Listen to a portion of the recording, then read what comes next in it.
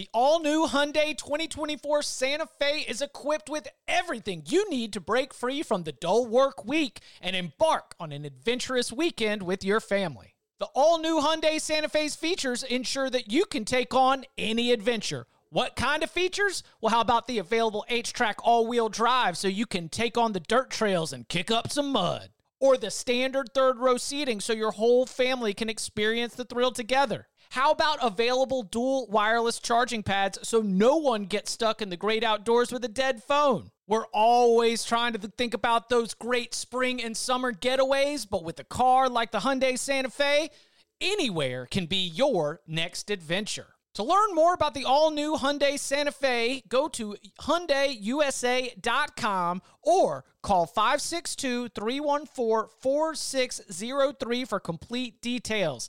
Learn more about the all-new Hyundai Santa Fe at HyundaiUSA.com or call 562-314-4603 for complete details.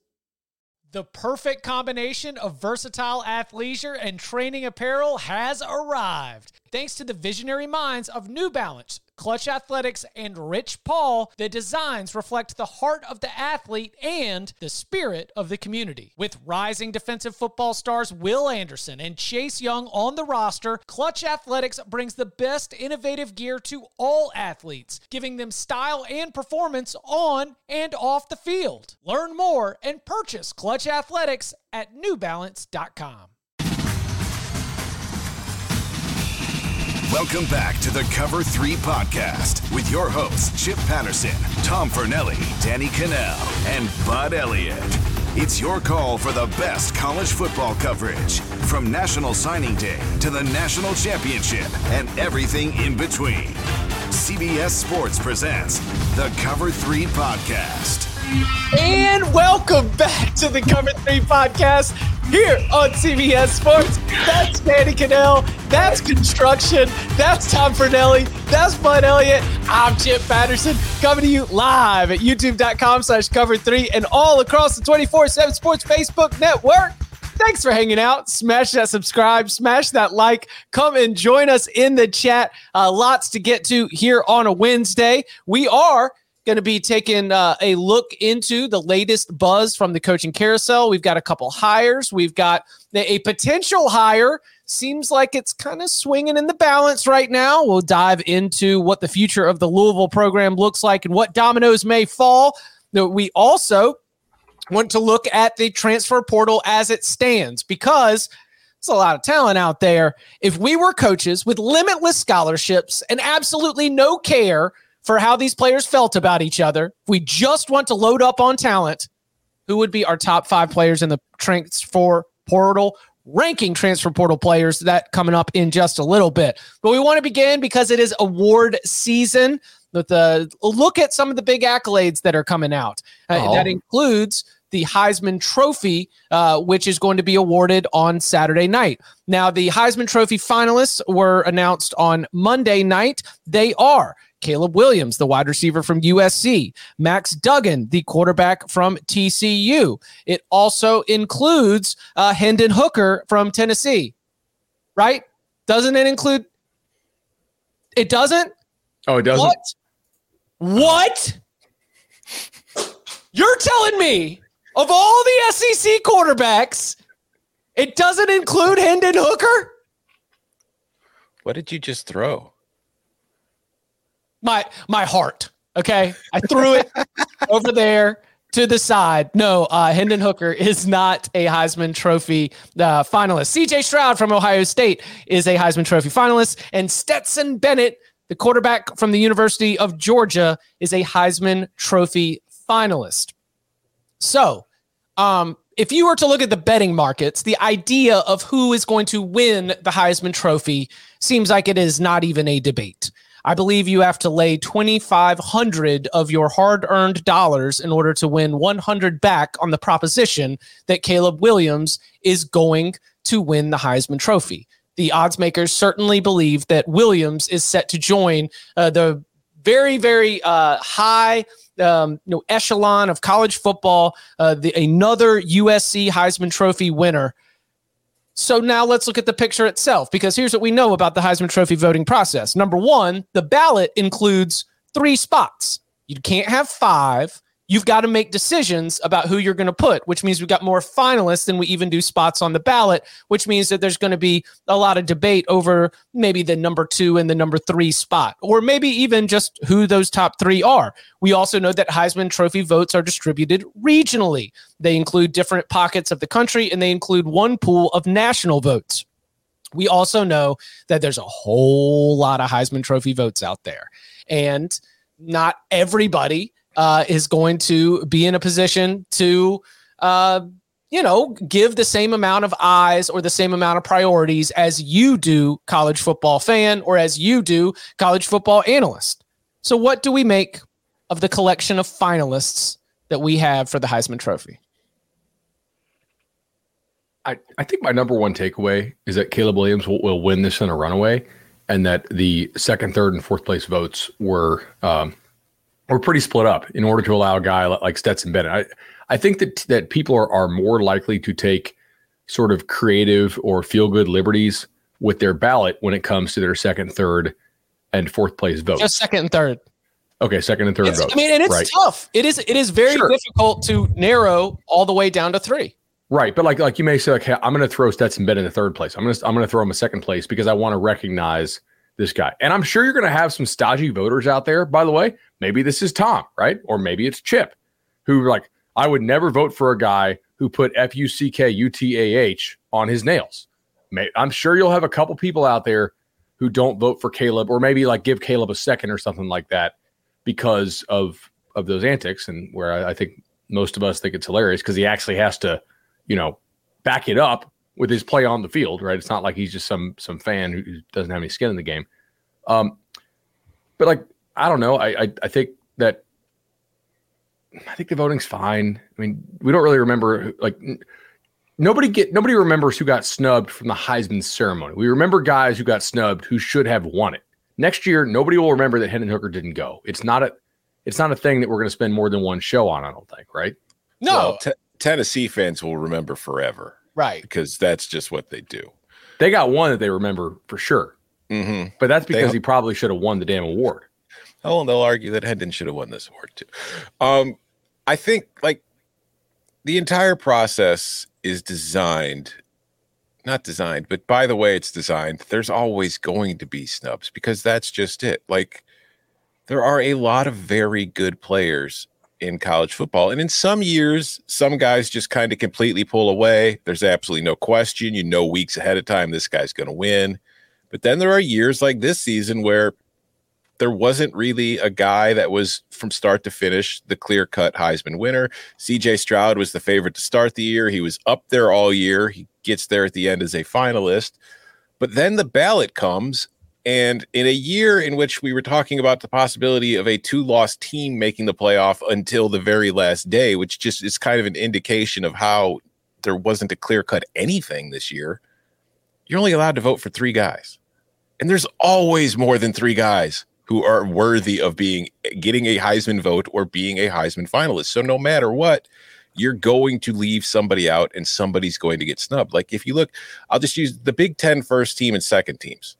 The Big Ten has Blake Corum, Muhammad Ibrahim, and Chase Brown. Only 2 of them can be on the first team.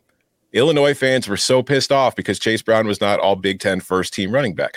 Well, it's not like the other 2 guys sucked. Somebody was going to get snubbed no matter what happened because there were only 2 spots. And that's the same thing with the Heisman.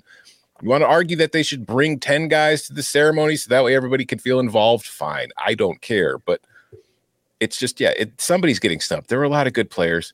Hendon Hooker tore his ACL. His candidacy died then. And I'm sure other people at that point, there were probably some voters who just said, well, he's not going to win, so I'll just vote for somebody else to at least maybe get them a shot to get him to the finalist. I don't know, but yeah, that's how I feel.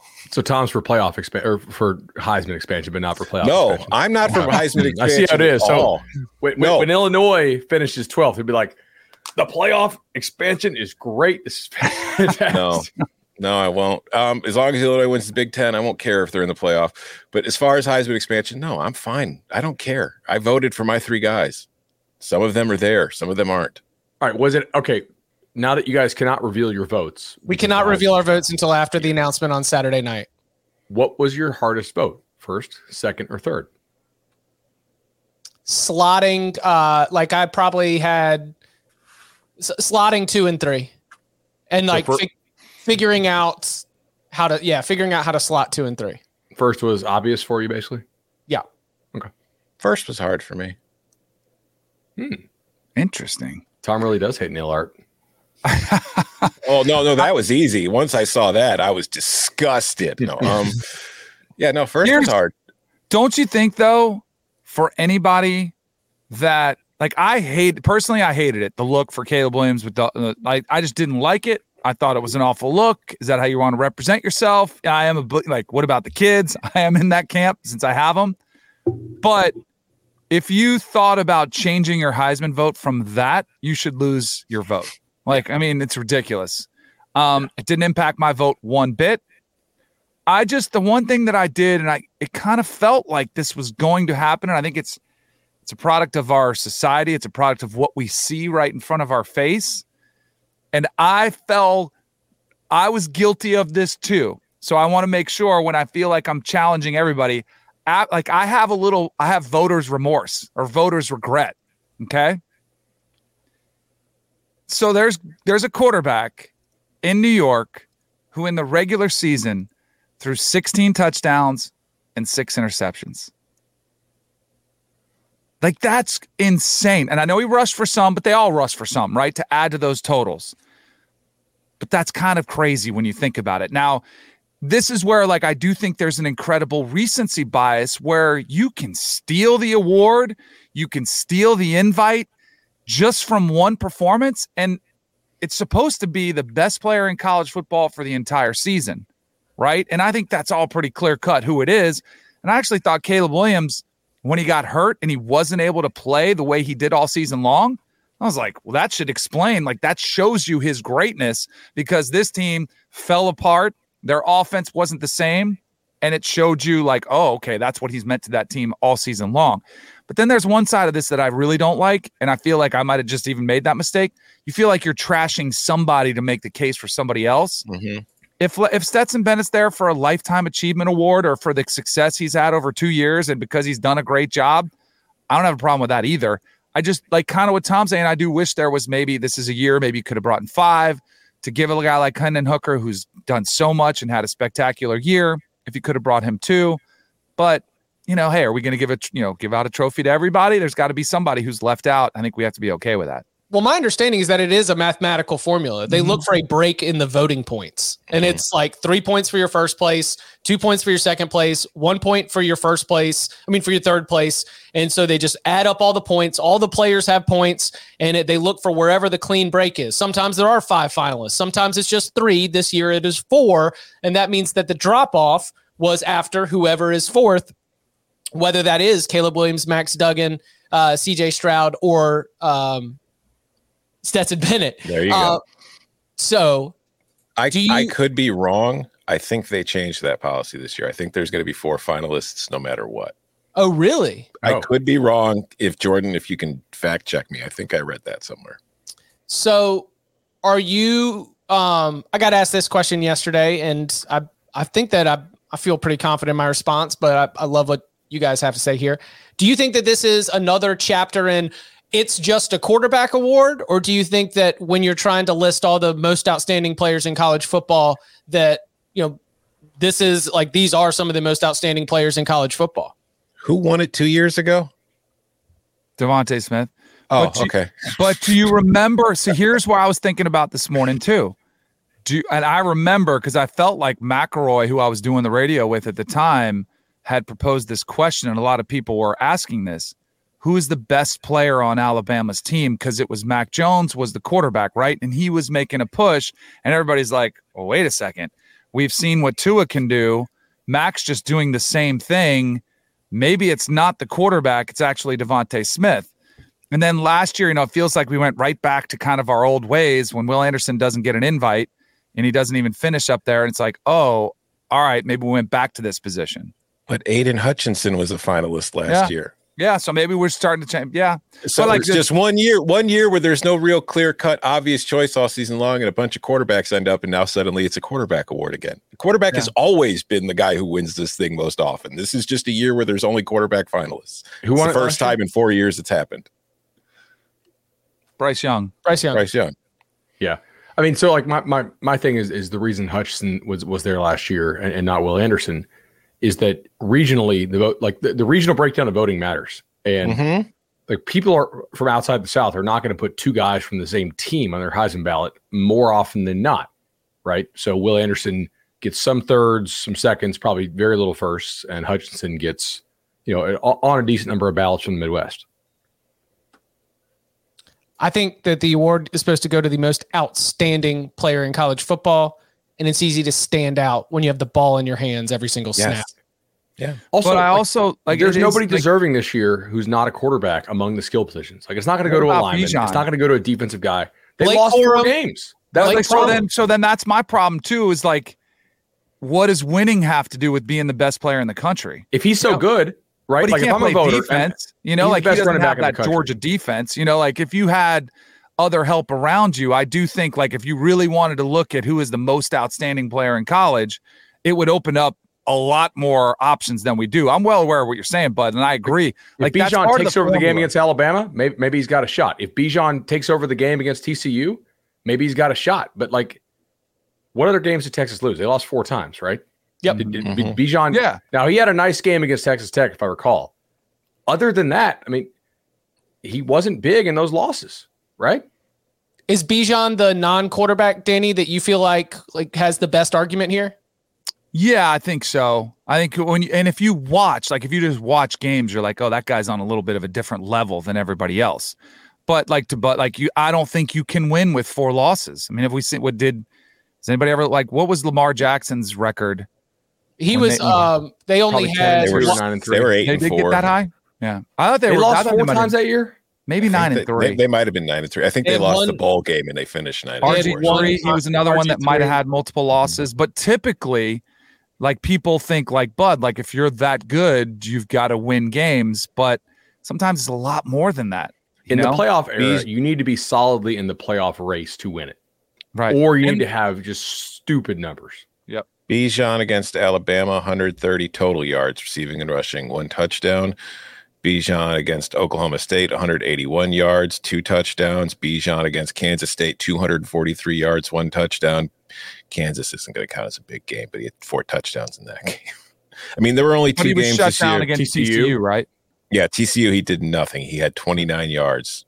Which touchdowns. It does. It's kind of crazy because all it takes is 1 game. Like, and that's what that's what happened to Hooker. Yeah, 1 game. He was the greatest thing on the world, and then he had 1 game, and everybody just kind of get rid of him.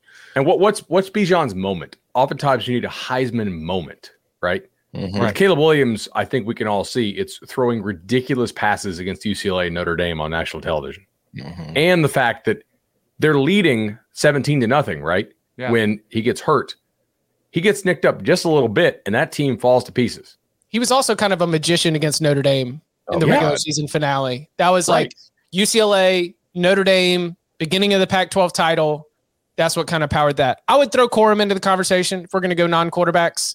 I bet when we see the final voting, I bet that he's going to show up on a couple of second. You know what I think hurts him, though? Is Donovan Edwards stepped right in. And did the same exact thing. Like, it's almost like, and that's where I look at Stetson Bennett. I'm like, and I did see somebody propose the question, like, what if Hendon Hooker was in Georgia's offense and Stetson Bennett was in Tennessee's offense? Would they have been anywhere similar? And I think Hendon Hooker absolutely would have had a ton of success at Georgia. I think Stetson Bennett would have put up better numbers, but I don't know if he's leading, Tennessee to a 10-win season. Also, I really like Blake Corum. I think he's going to be a very good NFL player, and I think he had a great year. But if you just look at yards per game, scrimmage yards, not just rushing and receiving, these are the Power 5 players he finished behind in yards per game. Zach Charbonnet, Bijan Robinson, Chase Brown, Mo Ibrahim, Izzy Abanikanda, Raheem Sanders, Deuce Vaughn, Eric Gray, Quinshon Judkins, and Devin Achane. They all finished ahead of Corum as far as yards per game. He was helped by playing for Michigan as far as the Heisman conversation went. Yes. But what's crazy that Corum actually played was a joke. So much of this though is timing. Like, and our resident Vols in the chat, lighting us up. If Tennessee played Bama last or second to last, and just everything the same, like if they had lost to Georgia in week 2 and then flipped it, the game that he got hurt was the South Carolina, and even lost to South Carolina early, but he beat Bama late in November, he might have won it. Also, like, he'd definitely be there. Even change the subject a little bit as far as timing. We were talking about before LSU lost to Texas A&M. If it had beaten A&M and beaten Georgia, people were saying it was going to be in the playoff because it was a 2-loss team and it had beaten Georgia. As if there haven't been other 2-loss teams that beat a number 1 ranked team during the regular season who never even got considered for the playoff before. Speaking of individual accolades, before we keep things moving right here, the CBS Sports All-America team has been released. A couple notables. Caleb Williams did end up getting that QB1 spot on the list. The running backs are Blake Corum and Bijan Robinson. Marvin Harrison Jr. is the only offensive player who was unanimous on the first team. He is joined at wide receiver by Jalen Hyatt. Michael Mayer gets the tight end nod. On the defensive side of the football, Will Anderson Jr., unanimous at the linebacker position. You also see Jalen Carter show up on the defensive line. And then in the defensive backfield, you got to have some Iowa love. Jack Campbell at linebacker, Kavion Merriweather at defensive back, Brian Branch at Alabama. Any big take? Oh, also of note, the Big Ten, 10 first-team selections.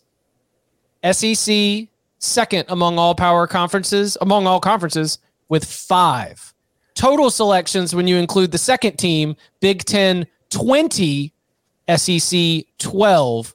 Nobody else had more than 10 total selections. Nobody else had more than 5 first team selections. The Big Ten dominates first team and second team, this CBS Sports All-America list. Anything stand out as notable, snub, anything catch your eye about this group? I mean, I think the lack of SEC players on there is warranted. Like, I would have Brock Bowers over Michael Mayer. I just think he's that much better of a player. Although I know Mayer was more heavily used, so I understand the vote there. I'm not saying it's a bad vote. I do think Brock Bowers, is a really, really good player. But I tweeted this yesterday before the flight home from Nashville because we were doing our 24/7 Sports Transfer Portal show. 2019 LSU beats this year's 2019 All-SEC team, right? When the All-SEC team came out, that's what you tweeted? It was terrible. Like, I'm looking at this. I'm like, here's your All-SEC team. You tell me, would you rather have this team or would you rather have 2019 LSU? Hendon Hooker, Quinshad Judkins for Ole Miss, Devin Achane, Jalen Hyatt, Antoine Wells at South Carolina, Brock Bowers, Osiris Torrance, Warren McClendon, Darnell Wright, Amelia Kior, Ricky Stromberg, Devin Achane is your all-purpose back. I think the D-line is especially weak, honestly. Jalen Carter's a stud. Derek Hall, I don't think is like a top pick or anything like that. Like, that's more of like a career achievement thing, in my opinion. He's a good player, but he's not like, if he was that good, he would have gone pro last year, right? B.J. Ojolari, Byron Young, Will Anderson, Drew Sanders are great edge rushers. Henry To'oTo'o honestly shouldn't be on the first team. Like, that's just more of like a name recognition thing from the writers, I think. Georgia's freshman who's a finalist for the best linebacker award, didn't even make this list. Emmanuel Forbes, Chris Smith, Kool-Aid McKinstry, and Jordan Battle. I mean, it may be a little tongue-in-cheek to say 2019 LSU beats that squad, but I think prior years of the All-SEC team beat the crap out of this year's All-SEC team. This SEC was not a good year. This is probably the worst SEC in 2 decades.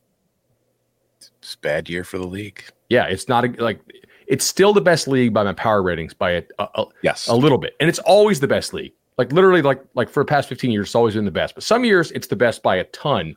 And this year, not so much. By a little bit. And this year it's by a little bit. The SEC West champion had 2 conference losses.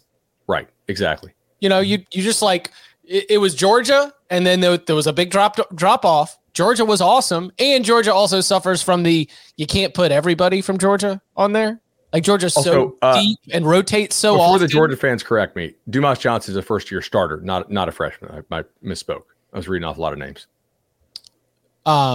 Any other thoughts? By the way, I should be released in a little bit. You didn't mention which schools had the most players on the team. You mentioned the conference, but who were the 2 schools who had 4 players?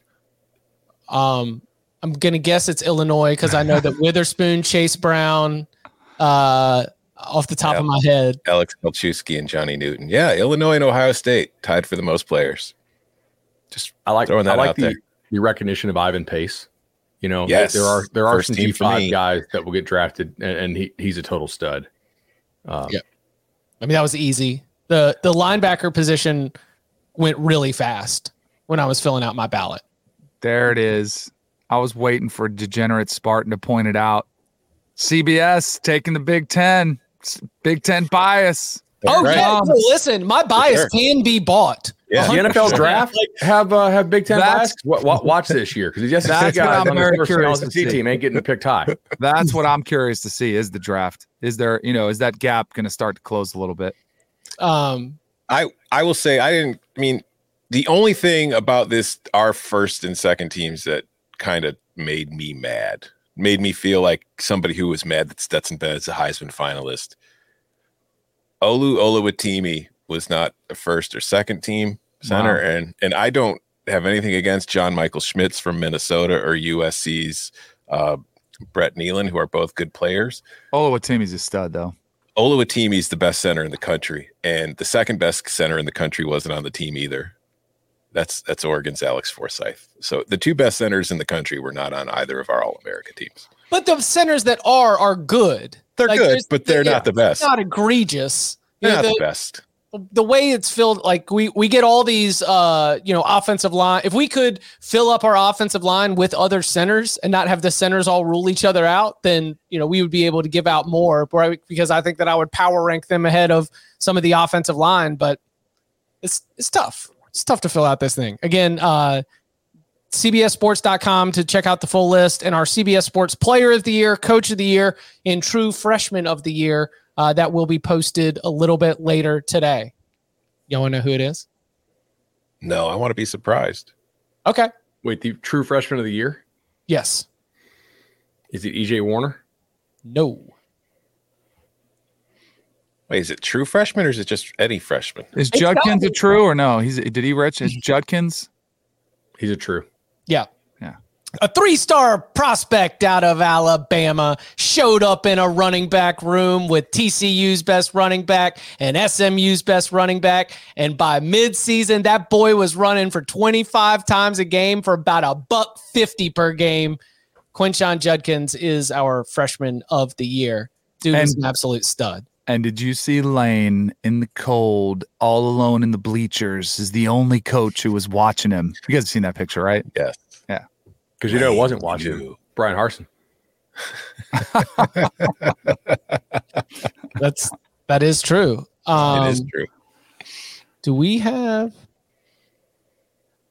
We might have some sirens like in the middle of this right now. What's happening? You see those sirens. Yeah, would that be sirens, or is this just the?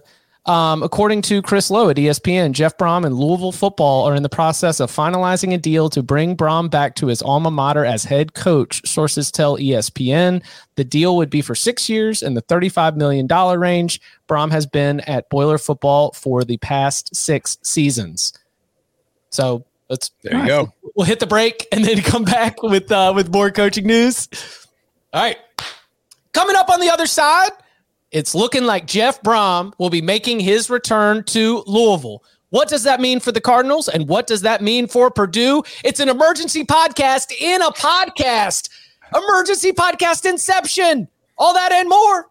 Next. This episode is brought to you by Progressive Insurance. Whether you love true crime or comedy, celebrity interviews or news, you call the shots on what's in your podcast queue. And guess what? Now you can call them on your auto insurance too with the Name Your Price tool from Progressive. It works just the way it sounds. You tell Progressive how much you want to pay for car insurance, and they'll show you coverage options that fit your budget. Get your quote today at Progressive.com to join the over 28 million drivers who trust Progressive. Progressive Casualty Insurance Company and Affiliates. Price and coverage match limited by state law. I'm Sandra, and I'm just the professional your small business was looking for. But you didn't hire me because you didn't use LinkedIn Jobs. LinkedIn has professionals you can't find anywhere else, including those who aren't actively looking for a new job, but might be open to the perfect role, like me. In a given month, over 70% of LinkedIn users don't visit other leading job sites. So if you're not looking on LinkedIn, you'll miss out on great candidates like Sandra. Start hiring professionals like a professional. Post your free job on linkedin.com/recommend today. Peloton is not just about bikes and treadmills. It's about a team of instructors ready to motivate you 24 hours a day, 7 days a week. Maybe you are trying to pack up your boxes to quickly get from West Lafayette, Indiana, back to Louisville, Kentucky, and you're on a time crunch. How are you, Jeff Brom, going to be able to get in that workout? Well, with Peloton, there are literally thousands of classes ranging from strength training to yoga to running to boxing. Peloton. It has the perfect non-judgmental space to experiment with new types of movement at a level and pace that feels good for you. It doesn't matter if you only have 5 minutes or if you've got an entire hour. It doesn't matter if you're trying to sneak it in as an early riser or if you like that evening burn. There's always a Peloton class that fits into your day.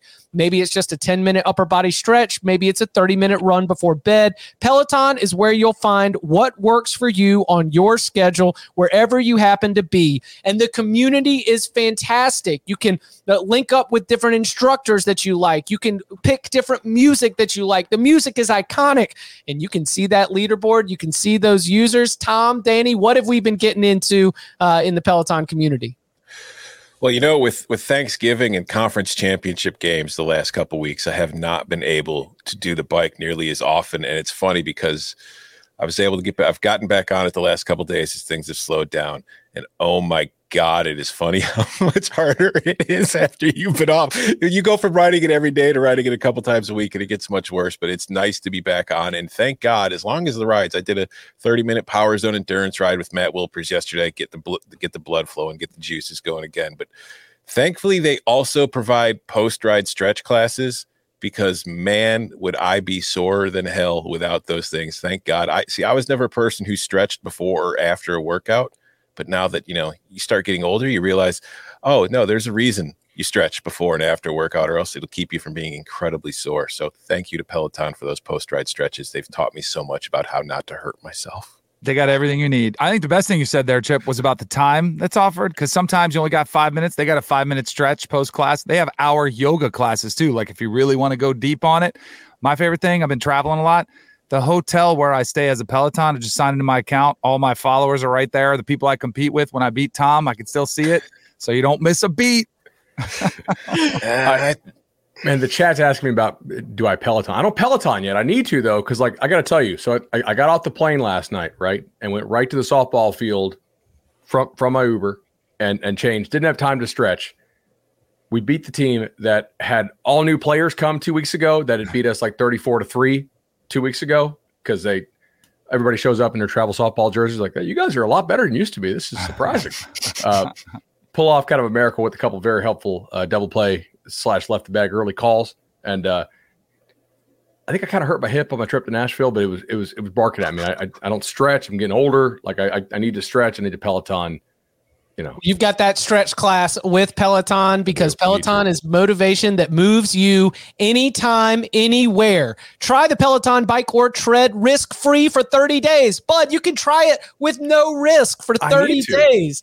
Go to onepeloton.com. That's ONEPELOTON.com. New members only. Terms apply. Again, go to onepeloton.com to try the Peloton bike or tread risk-free for 30 days. Well, you see those sirens in your feed. You know exactly what that means. We have more coaching news, as Chris Lowe at ESPN is reporting that Jeff Brom and Louisville are in the process of finalizing a deal to bring Brom back home. He is a Louisville native.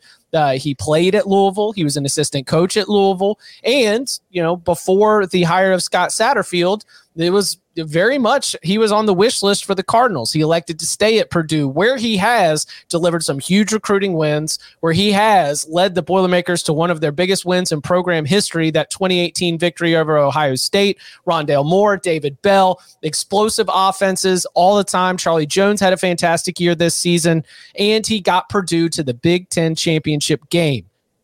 So now he is going to Louisville. What do we make of the hire first from the Louisville side? How happy are Louisville fans right now? Jeez. You traded Scott Satterfield for Jeff Brom? Yeah.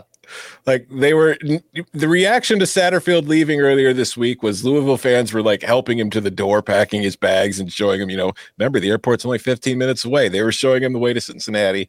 And now they get the guy they wanted originally when they ended up with Satterfield. Like if you're a Louisville fan, you've got to be very excited about this, and for good reason, because Brom had 6 very successful seasons at Purdue.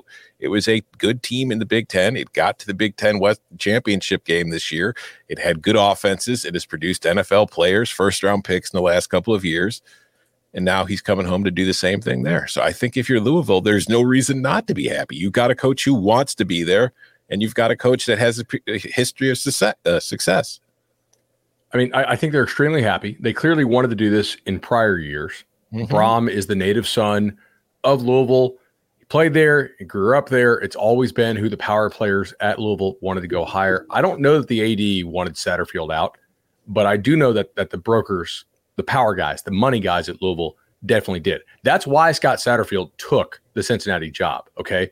Louisville has a great thing going right now. They are serious players in the NIL game. They are recruiting better than they ever have, due to the NIL money that is flowing in there. Like, you don't leave that if you're Scott Satterfield if you don't think you're going to get fired in a year or two. You go, you restart your clock, you get 6 guaranteed years from Cincinnati, even though Cincinnati's NIL stuff apparently is nothing to be spoken of at this point. Jeff Brom, in my opinion, has kind of maximized what you can do at Purdue. And I don't want to speak negatively. He's done a great job at Purdue. But the moment the Big Ten does away with divisions, whether that's in 1 year or 3 years, or whenever UCLA and USC join, they got the Board of Regents meeting coming up for UCLA. We'll see if UCLA is even allowed to go. Is the moment that Purdue probably adds about a half loss per year additionally within conference to their schedule because of the division that they are in. I think he has maximized Purdue to about as good as anybody can do, right? And that's one of the best Purdue runs in my lifetime. Louisville has real potential with the divisionless ACC going forward. You don't have to play Clemson, FSU, NC State every single year. You're going to get a couple more shots at like a Duke, Pitt, although Pitt's been pretty good. The schools like that, Louisville's clearly willing to spend. And also, who you can recruit at these schools could not be more different, okay? Louisville, you can get in anybody. Like I'm not, and I'm a Florida State grad, so is Danny. I know FSU's better academically now than it was. We understand Purdue's struggles getting guys in. Yeah, Purdue's like an academic school. Yeah, I mean, Purdue, you have actual admission standards in the recruiting process. You're going to get some exemptions, but there are some guys you just can't take at Purdue. Liberty, if it's like, all right, 2.0 core, couple, you took the SAT. Louisville, I think I said Liberty. Excuse me, Louisville. Yeah, you're in. Cool. So it's the opportunity to win a lot more. You get the NIL game. You can recruit a wider base of player and a more talented player than you can at Purdue. And I think it's going to be rare to see a Big Ten coach leave for a non-Power 2 job. But Louisville has a lot of booster money that many ACC and Big 12, Pac-12 schools don't actually have. I was kind of prepared to hear that Louisville wasn't going to be able to run the number up. And like 635, if that's that's what Lowe is reporting right now. I don't know. I don't know if there's other like emotions or conversations that were happening behind the scenes, but felt like Purdue might have been able to match that. I don't know. This is go ahead. This is like a hometown kind of discount. Yeah, because he could probably make 8 a year if Purdue wanted to back up the especially with the new TV money that's coming in. It'll be a drop in the bucket. They're like 8, sure. You want 10? Like we can throw that in. I mean, to me, I think this is a huge get for Louisville. I think it's huge for the ACC because I thought it would look rough at Satterfield, even though he's going to Cincinnati. It's like, ooh, that just if you're Jim Phillips, you're kind of watching the landscape to see what's happening. Now you're getting a guy to come back that this infuses some life. I totally agree with Bud when you're saying about he's maximized what he's done, and I'm sure he's probably aware of that. Like, all right, we just won our division. We got to play for a Big Ten title, but you've pulled off some upsets, which have been great. I mean, they're the spoiler makers for a reason, but to sustain that, and I think your drop off, your floor is a lot lower at Purdue in a bad year, which your floor at Louisville should be a bowl team. 6 or 7 wins should be the worst case scenario for you at Louisville. So, yeah, and It was mentioned in the chat like that Brom only went 36 and 34. Purdue in the 4 years before he got there was 9 and 39. So it's to dismiss what he's done because of the overall record is very wide of the actual point in the context of what happened there. And 4 bowls in 5 non-COVID years at Purdue is remarkably good. The question that Jeff Brom, I think one of the reasons why he's leaving, other than the fact that like Louisville's his home and he's openly said that he'd be interested in coming back to Louisville before, right? Whether he knew that was going to get out or not is a different question. Here's the question he doesn't want to hear. All right, let's say, and Danny's right, that they probably have a drop-off coming because sustaining 9-3, 8-4 at Purdue is not doable, unless you just have a joke of a non-conference every year. Let's say he did sustain it. He's going to have boosters ask him, Jeff, how do we get to the next level? Eventually, your donors, if they're giving you money, they want to see improvement.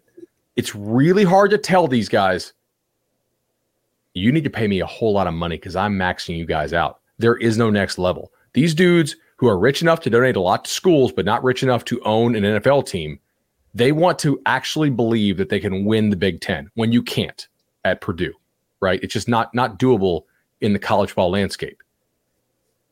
That's going to eventually lead to people getting tired of you. And then when you have one down year, like Danny mentioned, it's going to come.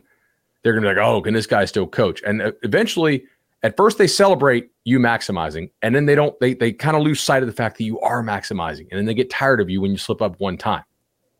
Yeah, 6 seasons is a lot in the modern tenure. And if you, like at Purdue, realistically, and we've talked a lot about this, once they do away with the divisions, you're going to have Ohio State, Michigan, Penn State. When USC joins, like those are the clear-cut top 4 teams, so it's kind of like a race for 5th. And Matt Rule just got hired at Nebraska. Right. And so it's going to just got hired by Wisconsin. Illinois has 4 players on the All-America team. And Illinois has 4 players on the All-America. But in the ACC, it's been Clemson, and I know Florida State looks better, but there's no like stranglehold on the top 3 spots or 4 spots. Like, and even Miami, like traditionally, yes, but they were a mess this past season. So you're like, why can't we just challenge Clemson? Like you can go instantly, you can become competitive. Florida State, Clemson, whoever you want, I think, and you can see that. You can picture that in your mind. Hey, why not? Where at Purdue, yeah, we might be able to beat Penn State if things go perfectly, but to get to the level where we're beating all of them, it's a lot tougher ask. So what's next for Purdue? Sean Lewis signed that contract at Colorado yet? Ooh. Because that's just a hire. Like to me, before Lewis got announced as the Colorado OC or that broke, as soon as Louisville came open, Sean Lewis, once I figured, because I thought Brom was gone as soon as that happened, I thought Sean Lewis was the most logical replacement for him at West Lafayette, but I don't know. We'll see. Yeah, I mean, Sean Lewis would make sense. Kevin Sumlin's a Purdue alum. I don't know if you want to go down that road, given how things went at Arizona. I think most people in the industry thought that he should have sat out a year after the end of A&M and maybe kind of regrouped, got stuff together. I don't know. Maybe he has it more together now, and he'd be ready to coach again. But he did go to Purdue. So, look, they're going to have interest because you get rich at Purdue. Like Purdue, to me, is kind of a paycheck job. The money is the best thing about it, not the ability to win. So you will have a lot of interest. What you have to do, though, is sort through the guys who are just in it for the money versus the guys who think they can actually maximize. They're going to embrace the grind of not being able to recruit every guy you want and trying to compete as a clear underdog in the new Big Ten. You think there are any coaches out there right now who've already accepted jobs who might be regretting it now that Purdue's come open? Because, I mean, a Big Ten job, like you just said, it's a lot of money there. Yeah, I mean, it sets your family up for generations if you get it like a guaranteed 5-year, $8 million deal. Uncle Sam's taking a cut, but still, if you invest it right. But if you're if you're Tom Herman, maybe he knew the landscape better than we did, and we assumed there were great offers out there, and there weren't. So maybe you might regret it and be like, "Ooh, I wish I could have had that one," but I don't know if he's one that would have gone there. It's a great retread job because, like if you're somebody looking to jump up. Most of the time when you get Purdue, you don't get hired out of Purdue. You get fired out of Purdue. Jeff Brom is the absolute exception. Like, not a lot of guys go from being Purdue's coach to hired out. Nick's already on the phone. Nick's already on the phone with Purdue's AD, telling him how great Bill O'Brien is. What about? They'll try to place him there. I bet. What about Dan Mullen? That I could see. Because I mean, it is like Purdue just traditionally, like from the Joe Tiller era, which was the best era that they'd really ever had in the modern, college football until Jeff Brom. Like this has always been kind of a spread you out, in conflict with what the rest of the Big Ten generally is. They are, quote unquote, the kind of renegade in that Ohio State runs it, but Ohio State's got so much more talent than you do. Purdue is the one team that's kind of been trying to run the spread in the Big Ten for 20 something years now. I would love to saying Jason Candle. I like, to me that would be a horrendous fit because he does the least with the most in the MAC, and like there's no evidence he's a good coach with lesser players. Dan Mullen does make some sense. Yeah, but he is so happy doing TV, and he's so good. Let me just very good at really good. Say, let's happy keep him there. Well, I talked to him last week, and he was like, "I look at coaches, and I can't tell who won the game." And like I think he's putting himself back in that spot. Like, where's the enjoyment? And he's still probably making a boatload, right, from Florida. Mm-hmm. A guy I can see work there is Willie Fritz. Oh man, don't make me have to root against Willie Fritz once a year. Little bit of an oddball scheme. Has had to recruit at an academic school. Knows how to evaluate players. What about? So the chat was asking about Dave Clawson. My Dave Clawson line, and I've not checked in on this recently, is that after only staying in one place for like 4 years no more than 4 years for almost his entire career, the fact that he has not only settled down at Wake Forest, but built consistency, established a good relationship with that booster base and that community, sure seems like he doesn't want to have to start over like he did at so many different places throughout his career. Not that he's specifically going to retire there, but that, it's going to take something that might be very convincing. Now, Purdue has a truck full of money that could be very convincing. He's had to identify a unique type of player to be able to deal with the academic restrictions at Wake Forest. Purdue would be nothing that would intimidate him on that front. Do you think that would be one that Purdue would Purdue have that high on the list, or is that on the list just based on some of his experience and success with the Demon Deacons? I think he should be high on your list. Like, he's a great football coach. Yeah, I think that's somebody that you would definitely want to be, like if you're putting together a board, I think Dave Clawson should probably be on it. If you are any real Power 5 job right now, honestly, he's done a tremendous job there. Any other names that you would pick up the phone and call, make them say no? Urban Meyer, Deion Sanders. Hey, Deion. You did say Sean Lewis. Like we have seen coaches spend 2 weeks on a staff and leave for a better job. So but you know what? This is a weird thing because we haven't really seen, like it used to be, you wanted a Big Ten head coaching job one day, you just got a MAC job and you had a good couple seasons and then you would end up getting a Big Ten job. And that kind of is dried out in recent years. And I think part of it is it's a side effect of the financial gap. Because if you look at what Sean Lewis was making at Kent State, I think it was about 400. It was in like 500,000 area. Yeah. The average Big Ten coach right now is making $5-6 million. Mm-hmm. So you're taking a coach and you're going to give him 10 times as much as he was making, or you're going to give him what would be a kind of, normal raise, but then now he's very much below paid compared to everybody else in the conference. And I think it just makes it a lot harder now for Big Ten teams. And I think SEC teams are going to do the same thing. It makes it a lot harder to hire head coaches from smaller schools where the salaries are so different. You kind of need to do like what we've seen, the Matt Rules, now Dan Mullen's name getting mentioned. You need to hire big name guys who've had jobs elsewhere. So I don't know. I mean, I think that's part of the reason Sean Lewis has taken the OC gig at Colorado. I think he views that as a much clearer path to a head coaching job at a Power 5 right now. Do they also his quarterback and his top 2 receivers hit the portal? Yes. Do they surprise a couple good names in the chat that, had been mentioned? Brian Hartline interviewed with Cincinnati, or Jim Leonard, who says he's not going to stay at Wisconsin. Are those names, do you think they would take a risk, or they want to go? I'll say based on timing, Jim Leonard just announced last night that he is not going to be staying with Wisconsin beyond 2022, as previously reported. Ooh. Did a little birdie get in his ear and tell him that Purdue might be opening up soon? Did he? I was not clear on, did Leonard say he was going to stay on with Fickell or just through the bowl? There was like a report. Reported. Yeah. He did not say, but it was reported that Leonard had committed to be Fickell's DC, and then he notes-apped us. And, then it's a little more interesting if he said, if there were reports he was going to stay for the entire, for the Fickell era and he backed out, then it does seem a little bit like the timing is. I can't rule it out because I thought Deion to Colorado was an incredibly strange fit, and that ended up happening anyway.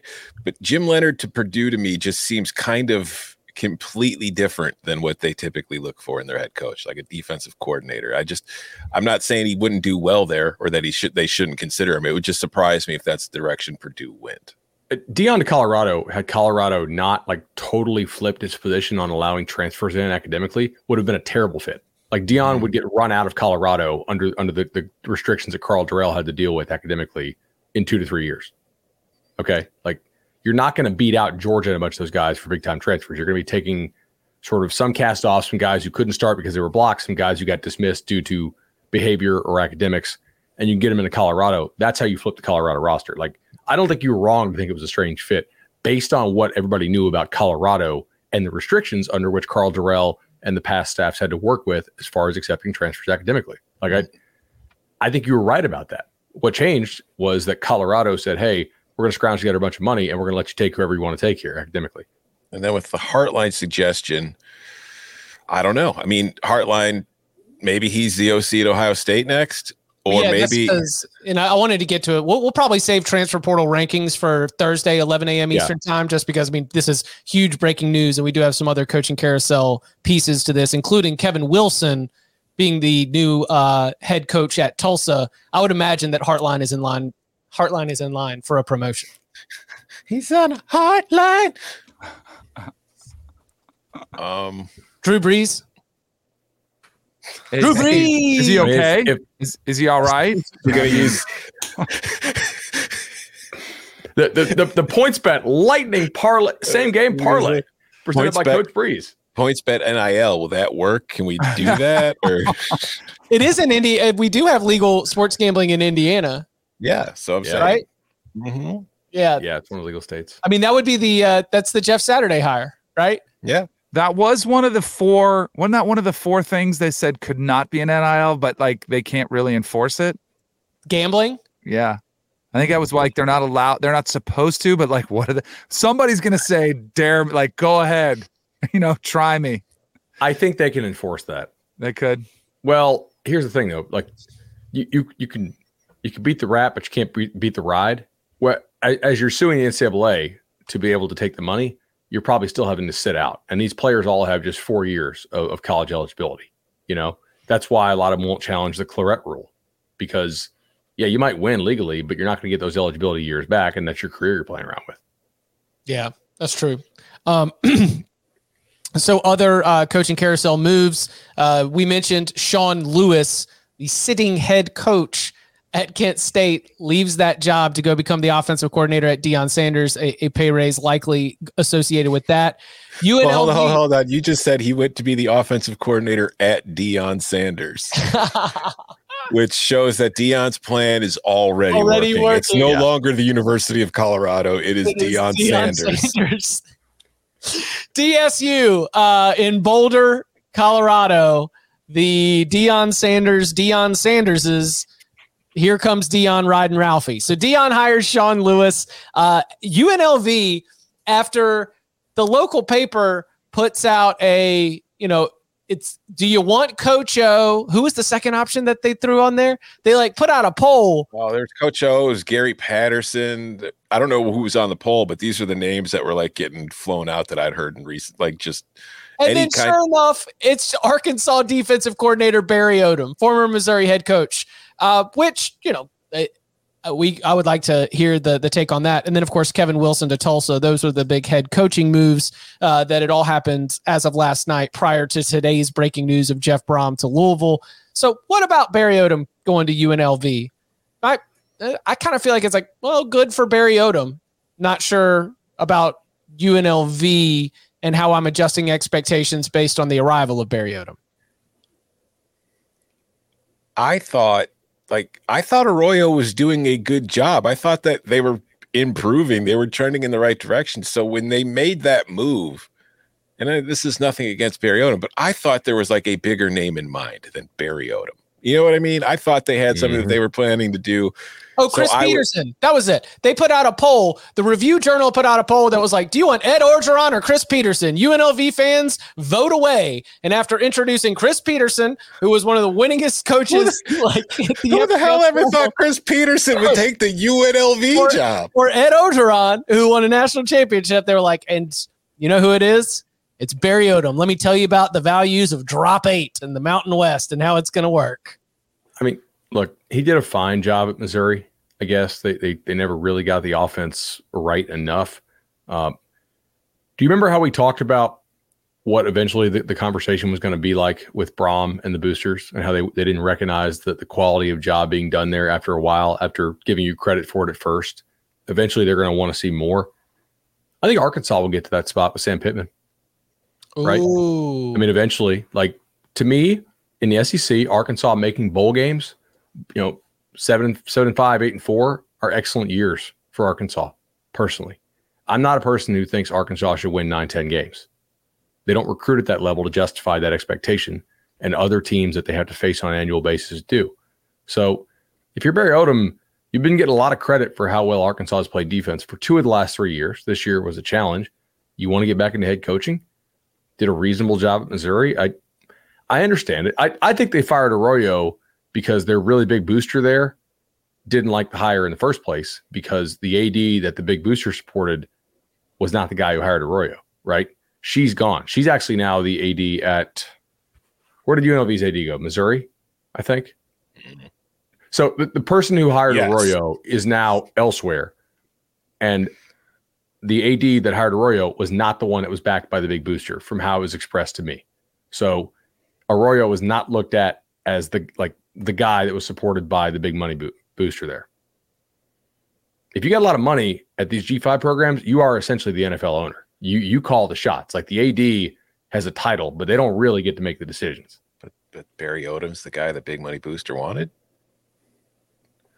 I don't know on that. That's what I'm saying. It's like you got polls with Chris Peterson, Ed Orgeron, the Gary Patterson's name. I had heard Brian Harson's name floated. It's like I thought they wanted somebody who was like a proven kind of head coach with Mountain West experience, blah, blah, blah. And again, Barry Odom might work out great for UNLV. They might win a whole bunch of games. It was just, I was very surprised that that's where they ended. It's a tough job, though. Like from the outside, when we go to Vegas, right, we don't drive past UNLV unless we stop in and see that. Like I stopped in and saw them over the summer. If you're taking recruits to UNLV from the airport, you're taking like the 30-minute drive around, so you don't have to go through the really rough part of town that the straight shot from the airport is to get to UNLV, right? It's also a really expensive city to have fun in if you are an 18 to 21-year-old kid, right? Like, so it's harder to recruit to UNLV than you think it would be just based on like Vegas, right? I always thought that was the NIL opened up the opportunity for Las Vegas to be able to rally around UNLV in a way where it only takes a few people trying to hide money to be able to like very quickly set up an operation that can put money in the pockets of transfers and improve your football team. Can you get sponsored by the Spearmint Rhino? We've got a lot of cash that needs to be cleaned up. There's a lot of cash flowing through that place. It'll be interesting to see how Barry Odom builds out that staff and how the Rebels look on the field. What about one of the Monken brothers for Purdue? Jeff or Todd? I think Todd would probably be more where they're going, but I can't rule Jeff out. I do think that wherever they go, it's going to be an offensive guy because that's just what they've always been. We'll keep Sorry for interrupting on UNLV. I just thought about that. No, I thought about Dino Babers too, but Dino Babers is 61 years old. You might be able to sell that, but we'll see. He did beat you this year. He did beat you, yeah. I need to rewatch that game. That was an incredible experience. It was one of those just college football games that kind of happens and you throw it into the ether afterwards. I held on to it close to my heart. It was so dumb. Yeah, it was very dumb. It was so dumb. Okay, so Kevin Wilson to Tulsa, any other sort of standouts from the recent moves on the coaching carousel? Anything you're keeping your eyes on? Obviously, Purdue and what a Big Ten job is open at a program that has been making bowl games recently. The floor, it seems to have been raised. The expectations certainly have been raised. We'll be keeping our eyes to see who ends up going to fill that job. For Louisville, good gravy. I'm sure you are thrilled right now. This is an early Christmas for Cards fans. Your basketball team stinks, and your football team at least now finally has its hero. He's coming home, baby. Tulsa feels like an uninspiring hire. I'm not saying Kevin Wilson can't work there. And I think the whole, eventually the boosters want to believe in something and you have to give them something new to keep them donating thing applies for the firing of Phil Montgomery. Tulsa's an extremely hard job. Montgomery did a fine job there, I think. And results-wise, I don't think he necessarily had to be fired. Certainly there's nothing Kevin Wilson has done as a head coach that suggests that he's a better head coach than Phil Montgomery, but it gives you, how do you keep people donating? That's the key to a lot of these hires. It's, hey, Power 5 experience at Ohio State, high-flying offense. Let's ignore when he was the head coach because that was a disaster. That kind of stuff. That's how you sell it to your boosters. I think G.J. Kinney staying at Texas State and not taking the Tulsa job is interesting. Weird. Yeah. Yeah. North Texas is going to be a job all these coaches want. North Texas will, if they do the search right, will get somebody better than you think they can get. As they are on their way to the American Athletic Conference to be a conference foe of Kevin Wilson and Tulsa. That's a better job than Tulsa.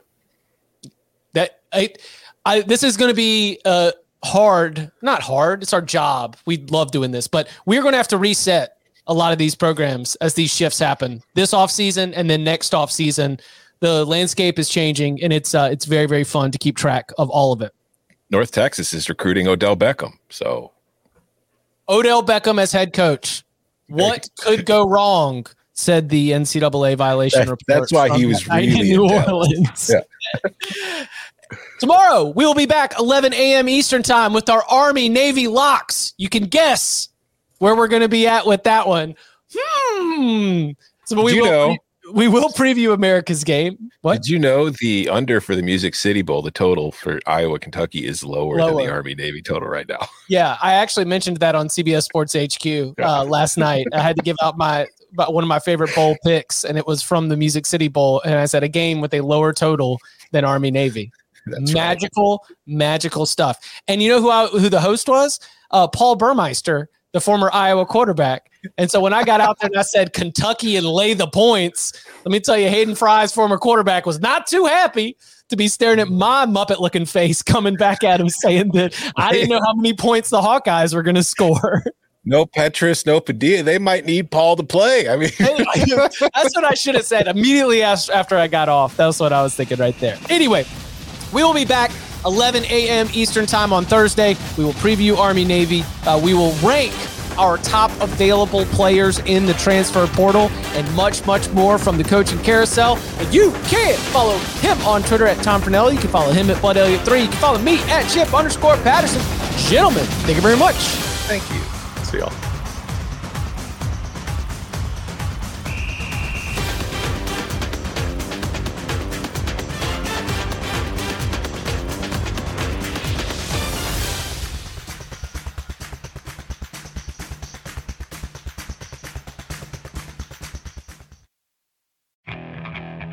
Okay, picture this. It's Friday afternoon when a thought hits you. I can waste another weekend doing the same old whatever, or I can conquer it. I can hop into my all-new Hyundai Santa Fe and hit the road. Any road. The steeper, the better. Because my all-new Santa Fe is available with H-Track all-wheel drive, so I can hit the trail without a worry in the world.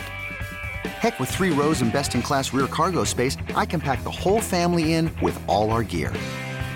We've got available dual wireless charging for our phones, so we'll never lose touch with civilization, and we won't lose touch with the primordial power of Mother Earth. So which is it? Waste the weekend or do something a little more epic? And conquer it in the all-new Hyundai Santa Fe. Visit HyundaiUSA.com or call 562-314-4603 for more details. Hyundai, there's joy in every journey.